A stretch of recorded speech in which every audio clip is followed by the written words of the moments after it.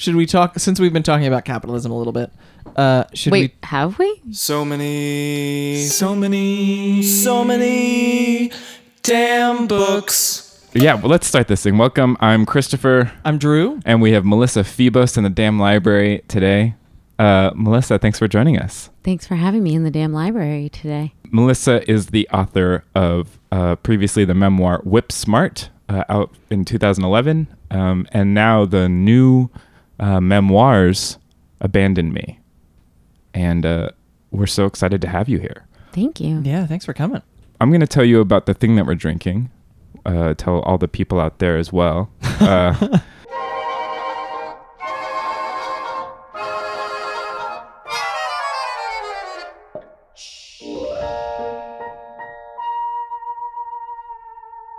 It's a tangerine limeade sweetened with a rosemary simple syrup. And so you just take some fresh rosemary and you toast that in a frying pan, just dry, until you can really smell it. Uh-huh. And then you dump your half cup of sugar, half cup of water, and that's where you start your simple syrup at. And then you use that to sweeten with the tangerine juice and lemon juice, or lime juice as I used. And then a little bit of water, and you're good to go. Some weird alchemy. I think it's exquisite. I'm so glad. And I mean, I feel like in this room, I might be the authority since I only drink non-alcoholic beverages. And so I wonder if people who drink cocktails might just think of non-alcoholic beverages as a step below, but I don't. The same way that I feel like I'm uniquely equipped to judge substitutions for meat because I've never eaten meat. Oh. Wouldn't that take you out of the running, though? Because you can't say how close it is to... No, because my scale is, does it taste good? Not how accurate a simulacrum for animal flesh is it. That's really interesting. I have to ask, have you had the Beyond Burger? No. Is that the new thing? It's the new one. It's like, I think they're selling it at Whole Foods in a couple of places. It's beet-based, which is all that I know about it. And doesn't it like bleed when you...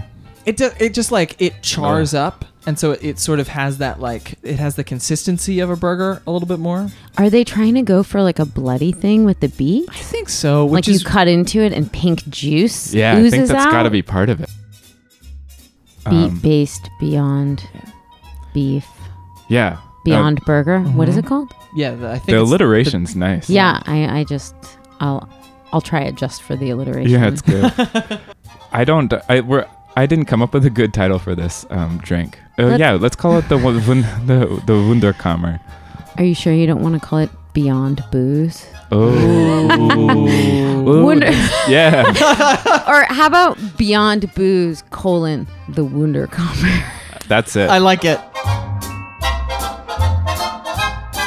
But anyway, let's talk about what we bought. Yeah, let's talk about it.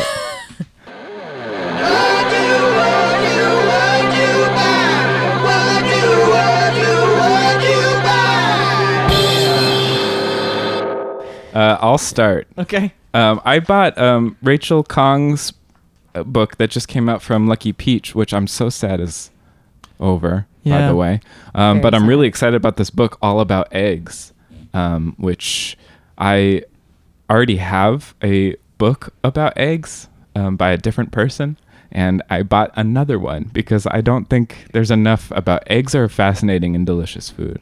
And I'm excited to get another new perspective on how awesome eggs are. Do you want to talk about a book you bought? Yeah. I have purchased things recently, and I have something that might be in a gray area. Can I talk about two books? Yeah. Mm-hmm. Okay, so I recently repurchased St. Augustine's Confessions. Ooh. Okay. That's a research purchase Mm-hmm. because I'm going to a residency next month after this like crazy few months of traveling and book touring, and I'm going to write about a recent period of celibacy that I took. And as you already know from our conversation, I don't drink and I don't eat meat, and pretty I've been obvious. sober for many, many years. So you're cutting out a lot of anyway, stuff. I'm sort of just thinking I've just been planning about writing about the celibacy, and so I'm reading him for research for that. But just as I'm sitting here, I realize that I have a lot of kinds of abstinence in my life. So that, and then also I'm really excited because I'm going to read a book for pleasure, which I have not done very much in the past year because I've been working so much. But I got Eileen. Oh, Ooh. yeah. Tessa Moshfegh. Is that how you say it? I was just going to let you say it. Yeah, I did it. I took a stab. Sounds right. Thanks. Have you guys read it? No, but I like anything that takes place around Christmas, as that book does. I could never have guessed at the end of that. I always like something that, you know, Yeah, I thought they were like female narrator. plays on the noir genre. Yeah, Christmas, I feel like, is like the 6th or 7th that selling happens point of that around book. Christmas. Are you a fan of Christmas? Oh, yes. So yes. am I. I feel like we're the minority I know. in intellectual circles. It's not cool to like Definitely Christmas. not cool. That said, I like Halloween the best, which I feel like is Yeah. even maybe more frowned upon in a way. No, it's Halloween is more- way cooler than It's way Christmas. cooler to be into Halloween than Christmas. You both just admitted that, so okay. It's like a pagan, it's like a witch holiday. Oh, yeah. People dress up in costumes. Yeah. It's very goth. Yeah. Christmas is the most vanilla. Yeah. Twee, I think. Yeah. Jingle bells, jingle all the way. Drew, you talk about books you bought. Oh, I picked up Valeria Luiselli's new essay, an essay in 40 questions. It's called "Tell Me How It Ends." Oh, okay. And I started reading it this morning on the train. I nearly missed my stop on the way to work just because it's a pretty simple meditation. She started working as a translator for Spanish-speaking children at the Manhattan immigration courts. Oh. And there's a 40-question questionnaire that all of these kids get asked. And her job was to ask these questions and then translate the responses and then give them to the lawyers. But in doing this, it turns into this whole, like, she had also just gone through a whole ordeal getting a green card and, like, all of this stuff Wow. tied up in our current awful moment of immigration. I think I would like her more in a nonfiction mode than I did in Story of My Teeth fiction-ish mode. I think so too. It's been recommended to me.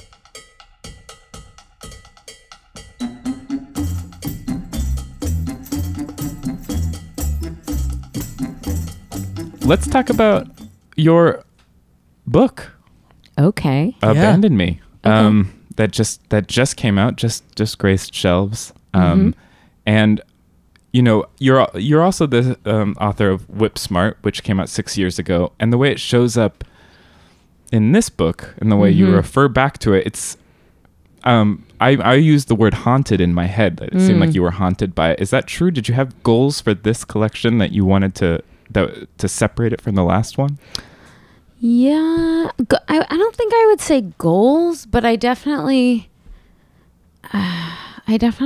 came to an understanding of my relationship to that first book through writing the second one.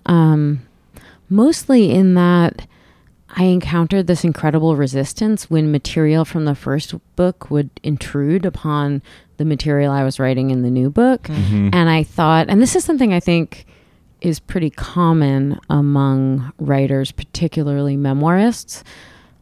Maybe there's an analogy also just for being in life, or in my experience, there is in therapy. Like once you've really covered something, it's like, aren't you done yet? Like, are you really on that again? You know? And I think for me, you know, and having been a dominatrix and a heroin addict, I mean, it's kind of a loud topic, you know? It's like sensational in a superficial way. And I think my resistance when, you know, there would be sort of threads of it that seemed related to what I was writing in this new book. And when they would come up, I would try to shun them because I was like, no, I already wrote about you. I already covered this. But what I came to by the end of it was this different kind of understanding of my relationship to the insights that I derived about my experience years ago. Like, where did I get the idea that those shouldn't change? You know?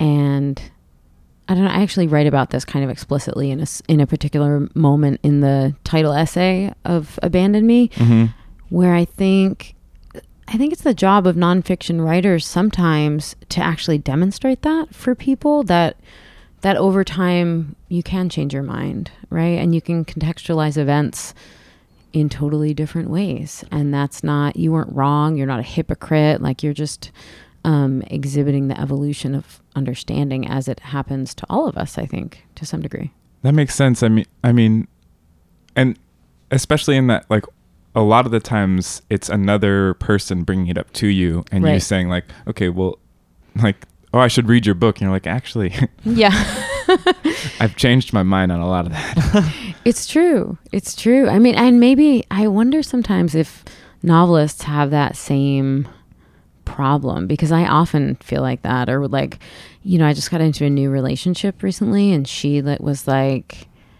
I'm going to reread your first book. And I was like, no. Don't do that.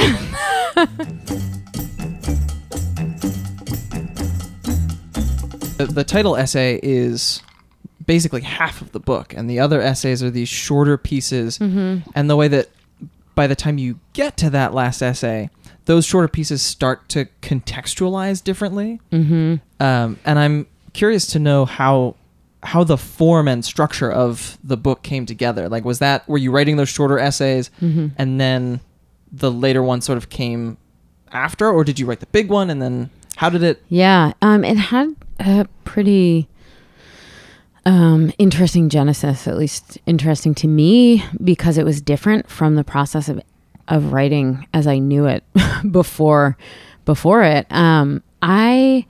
I sort of had a flash of foresight in the midst of the experiences that I write about. So, like, in the midst of that crazy love affair, probably when I was like just thinking about looking up my birth father, I stopped crying for a minute and I was like, I'm going to write a book about this and it's going to be called Abandon Me. And I wrote it down on an index card and I stuck it to the wall in my kitchen.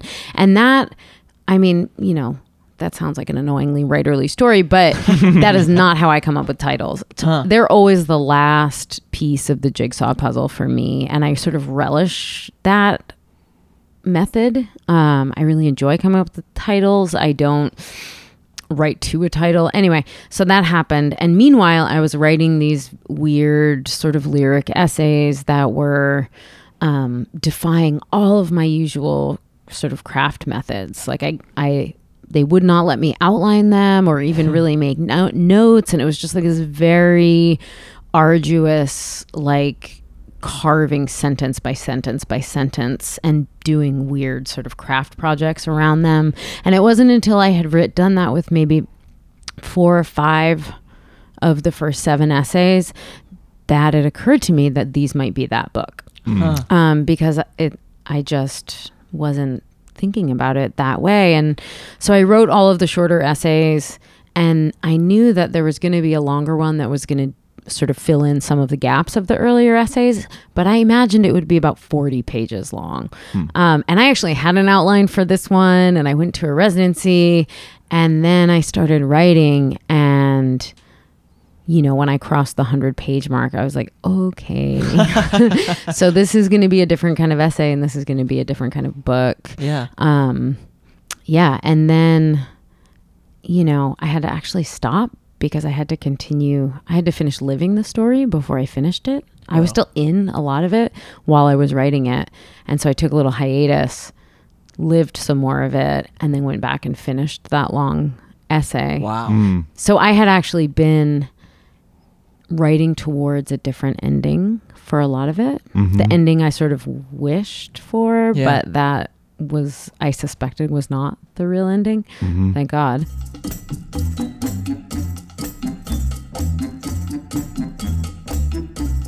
Do you want to introduce your book a little bit to someone who might not know it? Sure. This is a thing that I've not yet gotten good at because it's a weird book. And so I think of it as an essay collection. It's a collection of linked essays in pretty various forms, but that all sort of orbit the themes of abandonment and attachment. And the main narrative threads are growing up as the adopted daughter of a sea captain and sort of how that formed me, and this very harrowing love affair with a married woman. And then a lot of the book concerns me going and finding and meeting my birth father for the first time.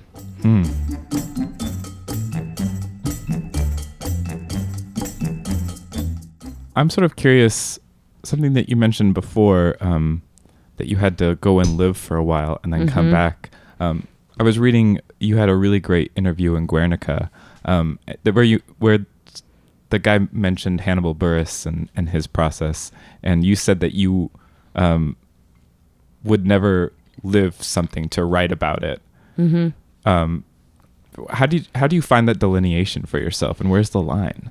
Well, the living always comes first for me. And I actually think that the writing is in many ways an adaptation to the often extreme choices that I make.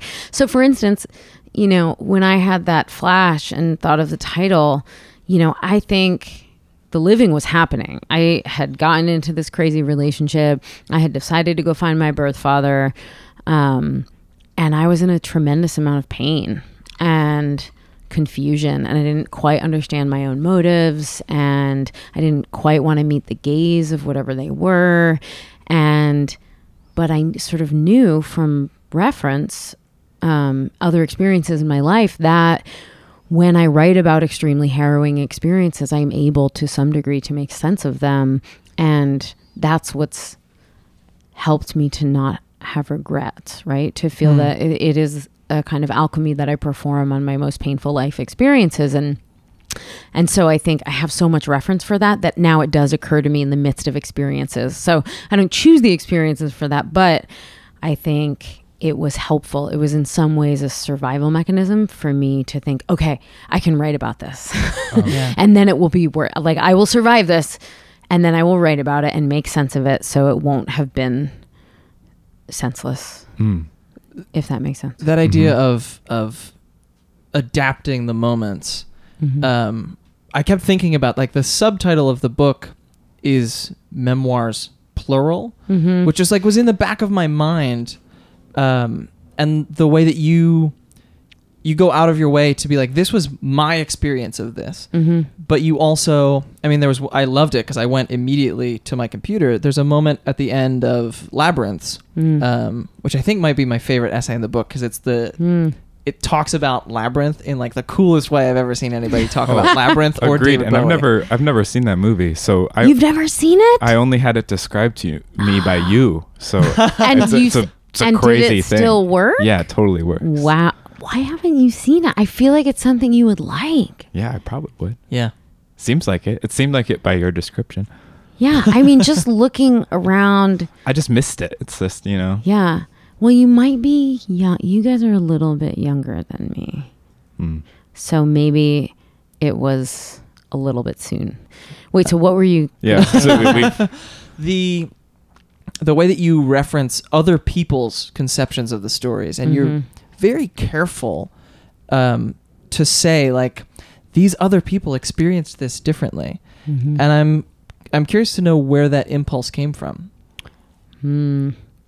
Well, you know, probably the most common question that I get, like at Q&As or in interviews, is, what about writing about other people? Like, how do you do that? And my relationship to it has changed a lot through my experience of doing it. And, you know, my younger brother is, you know, that is one of the closest, most precious relationships in my life. And I feel more protective of him than anyone in the world, you know, and so more so to a much greater degree than anyone else I've ever implicated in anything I've written. I felt very careful about writing about his experience, and just so conscious of the line, sort of, you know, I think every nonfiction writer, every memoirist develops their own sort of moral compass for including the stories of other people. And for me, there is a line, and when I toe over it, I know. And you have to pay attention, you know, because it's easy to sort of ransack other people's experience in the service of your own work. but it doesn't feel good afterwards Yeah. if you cross whatever that line is in you. And so I think I was very, very careful in that essay, because I didn't want to unnecessarily pillage his own incredibly intense, huge life experience. So I was very, very mindful of what's my story here. Yeah. You know, how am I telling my story, and how can I acknowledge that I'm not speaking for anyone else in this? And I also had a very long process of showing him the essay and getting notes and having some very intense, long conversations about it. And that was actually true with everyone in my family, but most intensely with him. I love how it shows up on the page too, when you're like, so I said this to them and they were like, I don't remember that, or I remember it going completely differently. Yeah. And just the way that memory plays into this book is really cool. This book taught me so much. I mean, we all know that memory is subjective, but you guys, like, it is like, I interviewed both my parents about events that our whole family was present for, and it was like two completely different stories, and they weren't contradicting each other, just the things that they just remembered completely different material from that time period. It was amazing.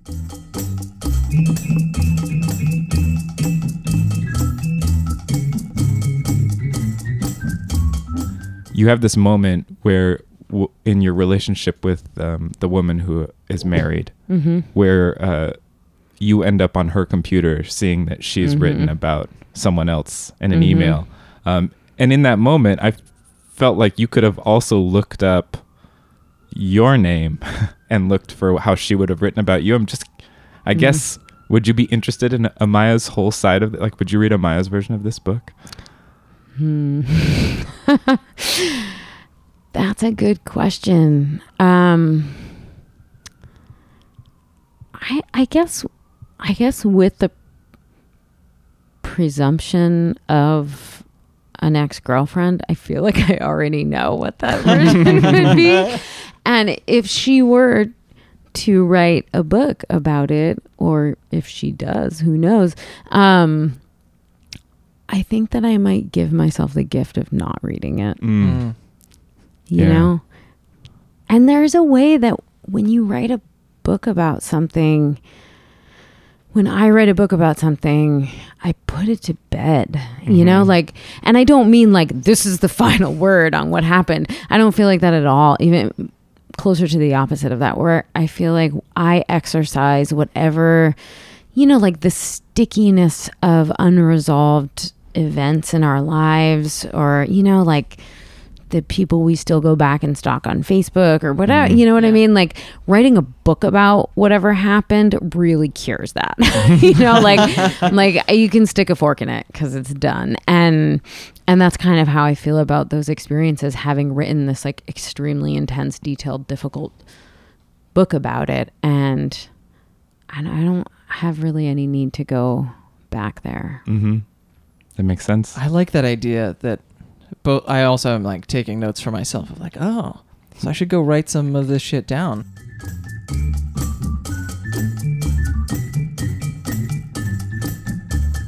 I never tab pages down in books. Like, I hate marking in books and all that. And I tabbed 2 Really? pages down on this. Ooh.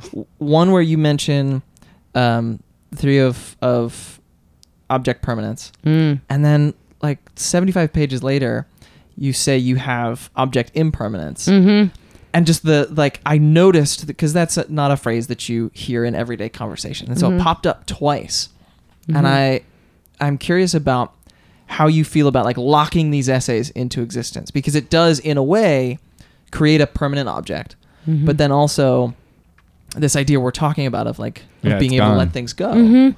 I mean, I think that duality exists in everything that I write, because I only sort of write about these experiences that do or otherwise would haunt me, you know? And so I think it makes a perfect kind of sense that the very thing I need to do to exercise it from my consciousness is concretize it. And it becomes this object that will never go away. And, you know, I felt that with my first book, and I feel even more so with this book, where there's just like a gravity to it. I've been like traveling around the country and talking about it, and I feel sort of like free of it in many ways, but I also feel very present with the reality that I will never fully get away from it because now it exists in this form. But I don't know, in some way that makes sense to me because so much of what I'm interested in and what worries me or what I worry are things with that sort of tension or duality, right? Like even the idea of abandonment, right? It has that kind of tension where it's like both sides of the pole, right? It's like being abandoned, this sort of passive trauma, this thing we're afraid of, but then also to abandon oneself is a similar thing, but adding agency and with this kind of joyful connotation, right? So it sort of the word itself embodies both of those poles. And I think writing is kind of like that for me. It just is a practice that contains everything.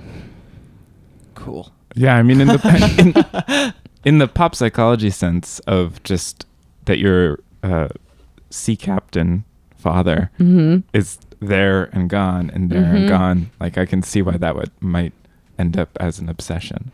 Yeah, yeah. I mean, I think that's sort of like the archetype.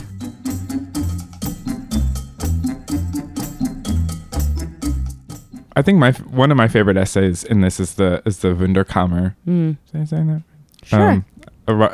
Essay where it's about a cabinet of curiosities, but it's also about like the giving and receiving of gifts and the power that displays. And I guess there's something that's just altogether satisfying about reading about like really good gifts. What do you think that is? Do you have a craving to be showered in gifts like I did before I realized how terrible it is? Yeah, I guess. I think that but maybe partially like when the particularly the Carl Jung illuminated, I was like, that sounds the cool. Red Book is cool. The OED, yeah, oh yeah, they were good gifts. Yeah, that's so maybe it's just that those were particularly like that sounds nice. I don't. There's no gift is a wonderful thing. Yeah, but it does come with a transfer of power. Yeah, that's difficult because you like the thing a lot. I know, it's true. I think maybe we'll go back to capitalism, but I don't know.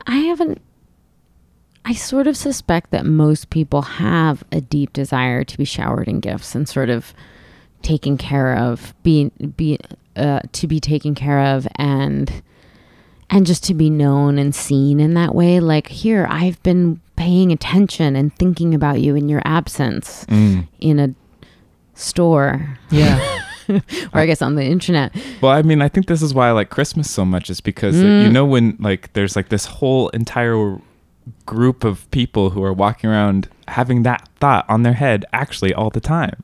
That's so interesting. It's like of course that's your favorite. But I think that I desire to be a very good gift giver myself. Are you? I don't know. If you don't know, then you might not be. I want to. Or are you being humble? Maybe I'm being humble. I've received only a few gifts from you, but I would say you're being humble. I feel like a few gifts exchanged between male friends is a lot. Oh, yeah.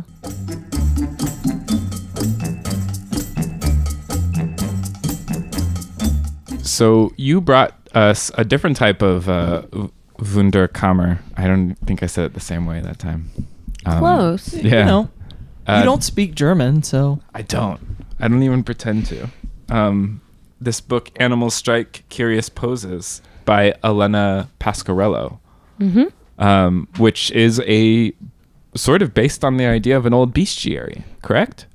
What made you bring it to us? I wanted to read it, and because I think she's a fantastic writer, and also I have a minor obsession with bestiaries. Okay. Yes. Oh, cool. You know, should we define that for your listeners? Absolutely. Okay, so a bestiary is basically, well,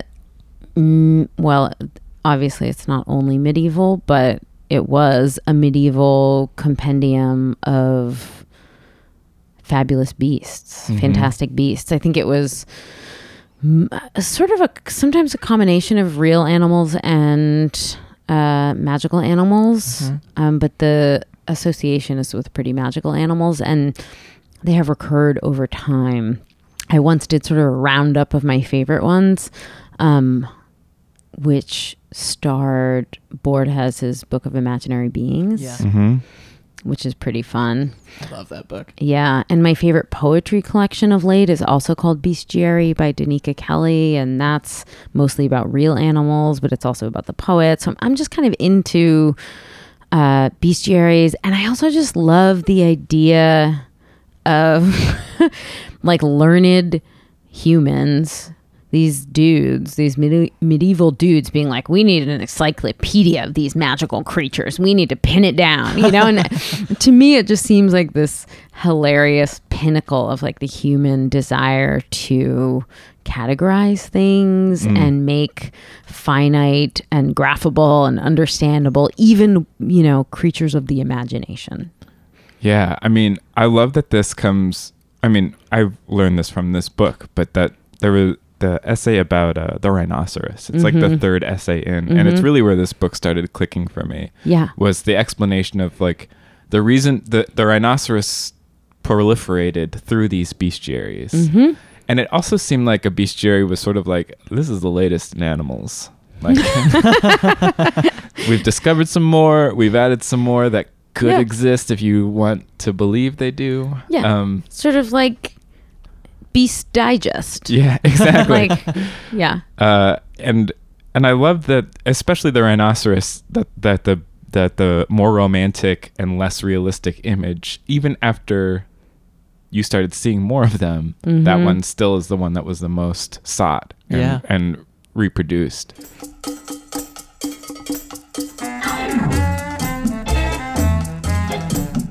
I think where it gets locked down into these imagination stealing animals like this, the starling with the Mozart is really like, you can see that image of this bird with Mozart. I mean, I wanted this to be, this is already a cool book. This has got these awesome like silhouettes and things in between. But I wanted even more.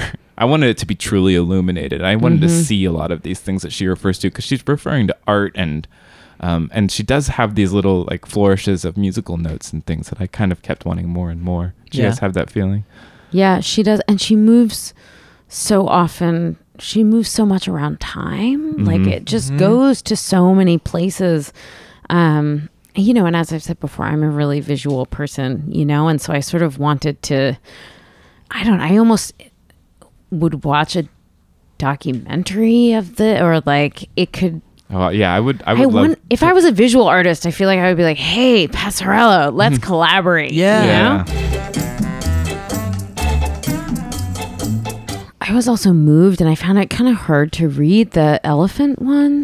That really combines sort of a history of electricity and electrocution with elephants. And it just, there's something elegant about the way she moves through time and the way she braids together those narratives. But it was so ugly. Like it just pulled back the veil on some really ugly parts of human beings, which I always appreciate.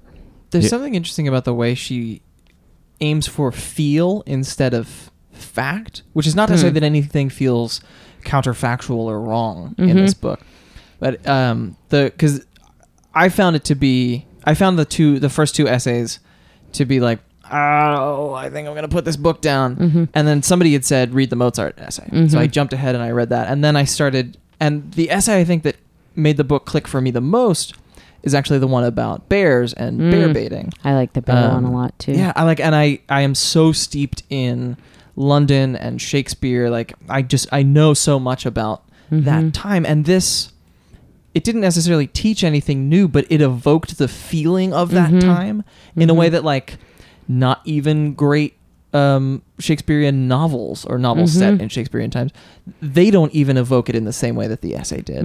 And all of a sudden I was like, oh, this is when this book worked for me. It was when she got you there and like the sense of the animal without ever necessarily talking about like, so a bear is this big, it eats this, it does this. Yeah. I was so glad that she did end up explain. I was wanting, and she gave it to you near the end. Like, why are you interested in animals? Yeah. Yeah. I mean, and I wanted that way more. I'm the memoirist. So, I mean, I'm glad to hear that too, because I was like, oh, like I was so thirsty for it, and I gulped it. And when that essay ended, I was like, no.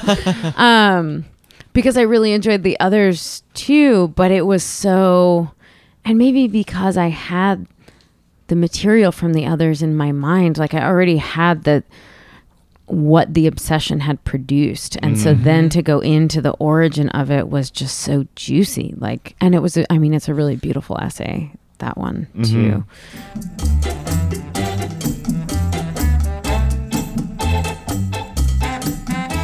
I also appreciated her humor. Oh my God, Coco's the Coco- telling of the Coco's, aristocrats. yeah, amazing. And I Because just also, like, I got the joke. Yeah. The whole, I was like, Yep. Okay. I'm with you. but also I could have done with even more of her. That when that humor got displayed, I'm like, this, I wanted it all in other places too. I mean, she dedicates the book to Pizza Rat Yeah. at the beginning, and then she says, just kidding. And then like that sort of like lightness is gone from the first like 4 or 5 essays before she like brings it back in. Yeah. It felt like it sort of crept in progressively as it moves on. Yeah. Yeah, I think it was because you pointed this out, Drew. The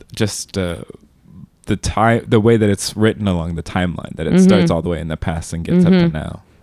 I'd be curious That's to true. know how this collection ended up coming together. Because there are moments where I felt as though, obviously the chronology is an easy way to do it, but it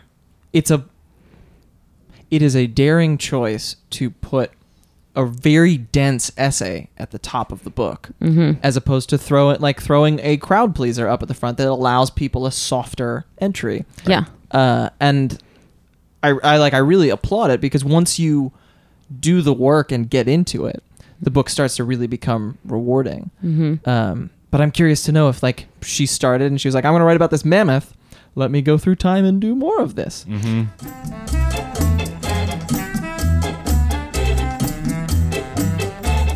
Well, thanks for bringing this book. I really liked this, and I would recommend it to people who are interested in any of the things we've talked about, because it's such a strange thing, and I think it rewards even if you dip in and then come back and read the whole thing. Like you could just read the animals that you're interested in right up top, and then go back and get the full picture. There's a lot of ways to read this book. And I would also add that it's really kind of a miracle of voice. Like what she does with voice in this book is amazing. And I think about the research she must have, that it feel like the voice feels like something you could bite into, and so substantial. And that, I mean, just from as like a nonfiction writer who writes more about myself than anything else, this is almost entirely things that are not herself, and she has entered into them so completely that even in sort of just the vocabulary that she uses, specifically, I was thinking when you were talking about the bear essay, like she doesn't have to describe even the setting very much, because she does it in the vocabulary, like her little hellos and things like that. Absolutely.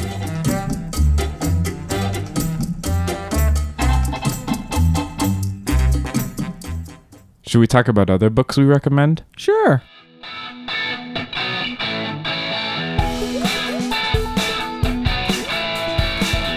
We read some pretty cool books.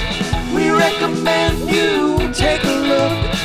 Yeah. Do you want to recommend a book, Drew? You want to go first? I'm going to recommend 2. I'm going to recommend a bestiary and a memoir. Okay. Hey. The bestiary is just called The Bestiary. It's edited by Anne Vandermeer, and each essay is a letter of the alphabet plus an empty space and an ampersand, and they are all told by weird speculative fiction writers. And there's an illustration. It's like a lovely little book. Each one has like a fun illustration. It's got a ribbon in it. And they're cool short stories about completely fictional, fantastical animals. That sounds great. Yeah, it's really cute. and then the memoir is Joshua Moore's Sirens, which is I've loved Joshua's fiction for a long time, and this just came out from $2 Radio. He has a stroke. His daughter is like a year and a half, 2 years old, and he has a stroke and finds out that it wasn't his first stroke, it was his third stroke. He has a hole in his heart, and he's going to have to go in for surgery, and he's going to have to...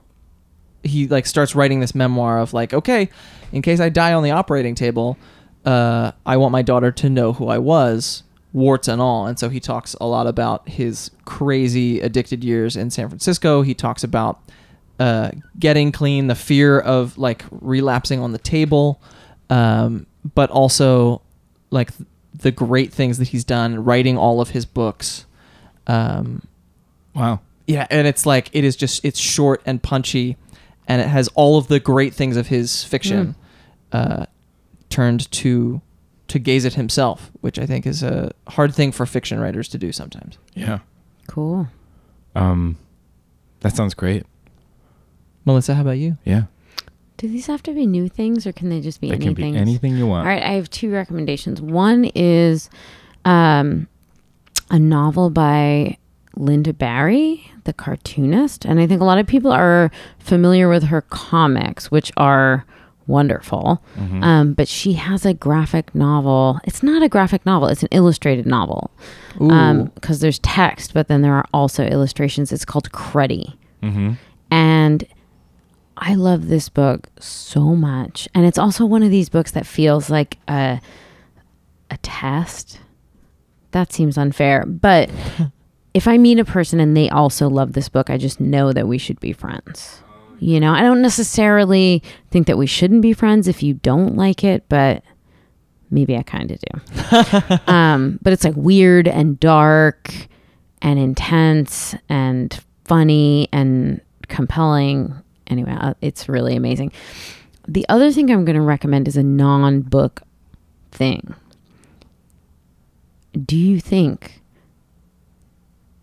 you might cut this, but are you going to keep the digression that we had about meat products in this podcast? I am going to keep that. Okay, because my second recommendation is for my gold standard of fake meat products. Okay. And it is the vegan barbecue buffalo wings at a restaurant called Red Bamboo. And it's on West 4th Street. It might be on West 5th Street, but I think it's on West 4th Street, right by the basketball courts in the West Village. This is for New Yorkers or people visiting New York.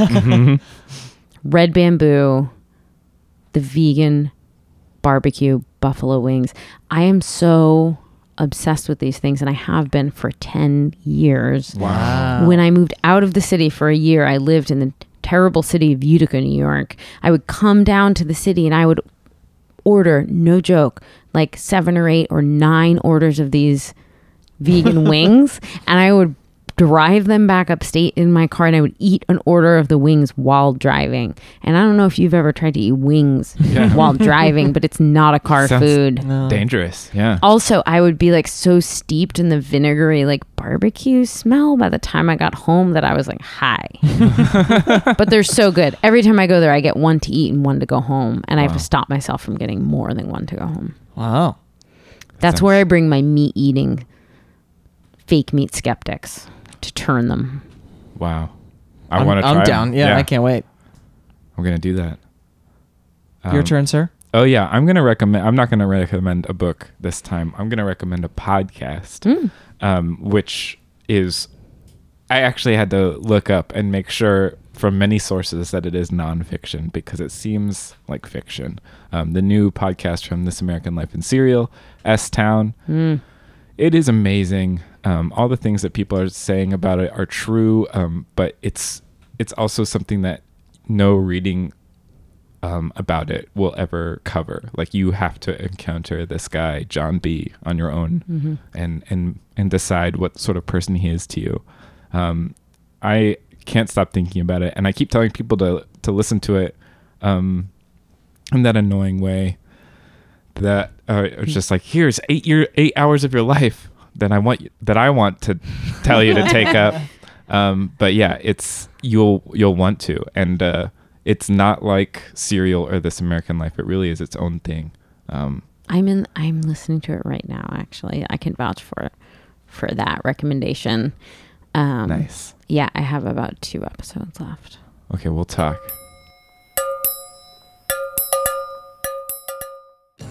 That's all, I think, right? Do we have some things to say to the people? Nope. We're not selling shirts anymore. Yeah, we're not doing anything. Just go and read books, and also go buy Abandon Me by Melissa Febos. It's incredible. Thanks so much for coming on the show. Thank you, guys. This And was so fun. I'm glad. And thanks for your books. They're fantastic, both of them. Thank you. You're welcome. Cool. Bye. Bye. Bye. See the mountains tumble before we say goodbye. My love and I will be in love eternally. That's the way. I lived with a man for 3 years who once gave me. Am I going to tell this story? He's not going to hear this.